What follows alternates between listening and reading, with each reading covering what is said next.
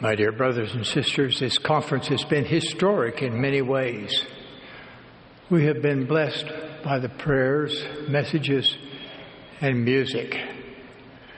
We have been inspired by servants of the Lord. We have received important direction for the future. My prayer is that the Spirit has spoken to you directly about things the Lord would have you do. The future is always uncertain. Weather changes. Economic cycles are unpredictable. Disasters, wars, and accidents, illness can change life quickly. These actions are largely beyond our control, but there are some things we can control, including how we spend our time each day. I like this poem by Henry Van Dyke, posted on a sundial at Wells College in New York. It reads, "The shadow by my finger cast divides the future from the past. Before it sleeps the unborn hour in darkness and beyond thy power. Behind its unreturning line, the vanished hour no longer thine. 1 hour alone is in thy hands, the now on which the shadow stands." Yes, we should learn from the past, and yes, we should prepare for the future. But only now can we do. Now is the time we can learn. Now is the time we can repent. Now is the time we can bless others and lift up the hands which hang down. As Mormon counseled his son Moroni, "Let us labor diligently, for we have a labor to perform while in this tabernacle of clay, that we may conquer the enemy of all righteousness and rest our souls in the kingdom of God."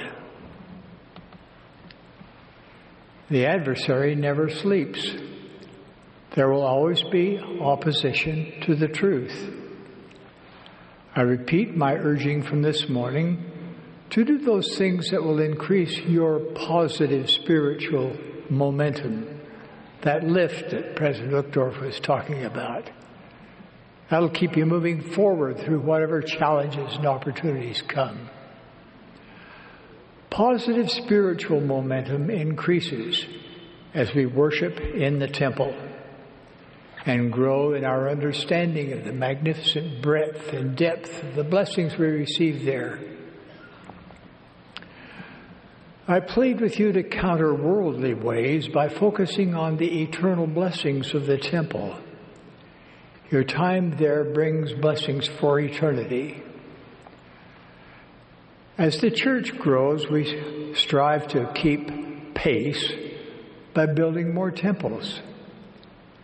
44 new temples are presently under construction. More are being renewed. I pray for the skilled people who work on those projects across the world. In a spirit of prayerful gratitude, I'm pleased to announce our plans to build a new temple in each of the following locations: Wellington, New Zealand; Brazzaville, the Republic of Congo; Barcelona, Spain; Birmingham, the United Kingdom; Cusco, Peru; Maceió, Brazil; Santos, Brazil; San Luis Potosí, Mexico; Mexico City, Benemérito, Mexico; Tampa, Florida; Knoxville, Tennessee; Cleveland, Ohio; Wichita, Kansas; Austin, Texas; Missoula, Montana; Montpelier, Idaho, Modesto, California. These 17 temples will bless countless lives on both sides of the veil. I love you, my dear brothers and sisters, and more importantly, the Lord loves you. He's your Savior and your Redeemer. He leads and guides His church. May we be a people worthy of the Lord who said, "Ye shall be my people, and I will be your God." For this I pray in the sacred name of Jesus Christ. Amen.